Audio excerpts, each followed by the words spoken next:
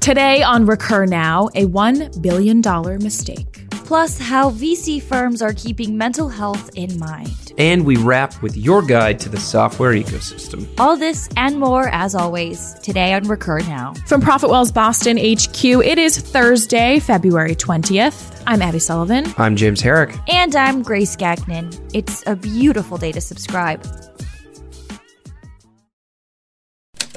Up first, your news.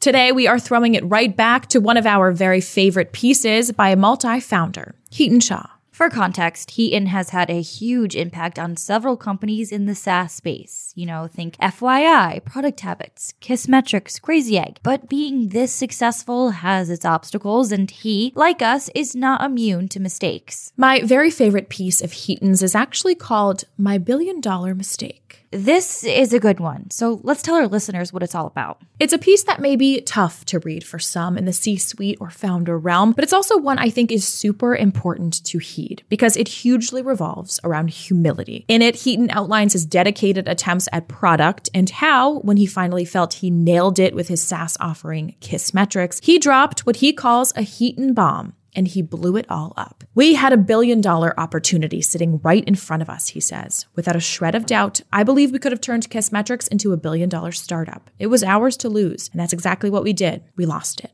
But how? Hiten blames what he calls Hiten bombs, which were something that happened often daily. These bombs would entail some new big idea, some pivoting direction, a brilliant thing he came up with, something the team absolutely had to do right that second. A new feature, a competitor-inspired creation, you name it. And although he did not realize it at the time, to his team, the barrage of random ideas seemed like they were coming completely out of left field, and ultimately they never moved the needle. His team actually started referencing Hiten bombs openly, and eventually his head of product wrote an internal memo to the whole company where he described exactly what a Hiten bomb was and how it was impacting the team. And that's what it took for Hiten to change. Months and months of frustrated team members, countless wasted hours working on things that didn't matter, competitors getting ahead, and customers leaving as a result. He knew this wasn't what great leadership is. Great leaders are consistent, they help provide a direction, and they get the team focused on doing what's best for the business at all times. So Kissmetrics competitors ultimately won out, and although Hiten says he lost what he calls a $1 billion opportunity, he's learned inherently to nail it moving forward. And he's all the better for that failure, and that's exactly why he's sharing it with you. So be sure to check out the piece in its entirety. We will link to it in your subscriber newsletter because Hiten's wrap-up statement is even better than the story itself. A big part of his takeaway, Hiten says he's learned that the key to driving growth on product is to create product processes that produce repeatable wins. Not one win, not two wins, but wins that can take you through months, years, or even decades. The winning product process is based on continuous innovation.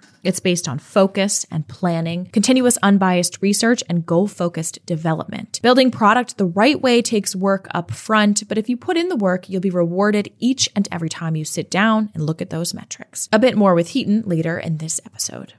And now, the VC firms that are keeping mental health at top of mind. We've talked about founder mental health on this show several times before, fully aware that it's just not spoken of enough, but it's ever apparent. We're relieved, though, to see the crew at Crunchbase and these venture capitalists are bringing it to light. One story we're particularly digging is that of Sarah Gaines, founder of the Y Society, which is a Boston-based platform for women professionals. She ended the Y Society back in December to become a life coach for entrepreneurs as a side gig. Gaines told Crunchbase News, "I want to help mission-based entrepreneurs find more joy, more time, and more clarity so they can show up for themselves." But does Sarah think people like her or other mindfulness professionals will ever be a part of a suite of services across more VC firms? She says, "For VCs, it's such a fast-paced, you need to get shit done environment, and that is the opposite of meditation and mindfulness." She continued, "It's going to be a VC by VC basis and needs someone in the company who is really passionate about it becoming a benefit. And we encourage you too to become passionate about it. So we'll send a link to the full story in your subscriber newsletter so you can check out all the stories of mastering that mindfulness in the professional space." Now let's get back to basics, shall we? Our neighbor and AppQ's co-founder and CPO, Jonathan Kim, drops a piece on their blog that's all about defining the software ecosystem. What is the difference between a tool and a platform? And are platforms and ecosystems the same thing? That's what the blog is asking. In it, he breaks down the difference between products, tools, platforms, and ecosystems. To start with, tools and platforms are both software products, with tools being the simpler of the two types. If you were to put these in order from a technical and conceptual complexity, it would go product, which is a tool or platform, then ecosystem. He then gives examples and further definitions for each, which you can check out for yourself in the subscriber newsletter that we'll link to. But why does it all matter, you ask? The average mid-sized business uses over 150 different software products, according to Blissfully's 2019 annual SaaS Trends report. It's just no longer possible to build a single SaaS solution that can handle all the evolving needs of a modern company, Jonathan says. And I quote, "Most software companies have figured this out, which is why smart companies are thinking beyond single products or platforms. The future of SaaS is all about building integrated ecosystems that deliver more valuable, efficient, connected user experiences," end quote.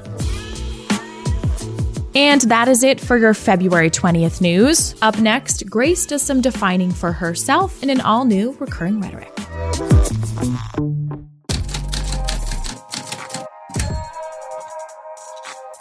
Grace here with your healthy dose of recurring rhetoric.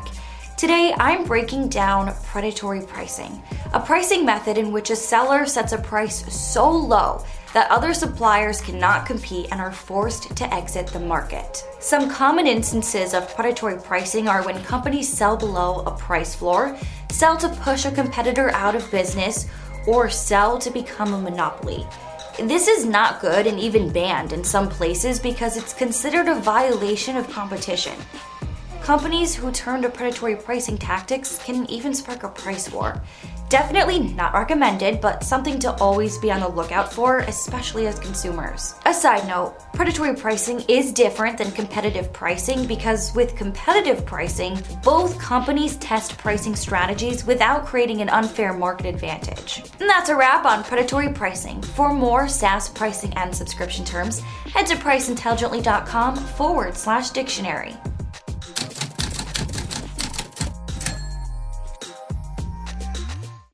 And finally, a teaser for Trade-Offs, a show for the product people, starring none other than Patrick Campbell and Heaton Shaw themselves. So what about trade-offs? Profitwell and Product Habits present Trade-Offs, where product leaders Patrick Campbell and Heaton Shaw join go-to-market and product forces to uncover the biggest trade-offs of industry players like Netflix, Evernote, Spotify, Slack, Kanye West. with data, wow, This is huge. 86%. 86% said yes. with insight, As a product manager, if I have this data and I have this information now, what are your business constraints? All the streaming services, they have this licensing issue. a show for product people about the products you know and the insights you don't.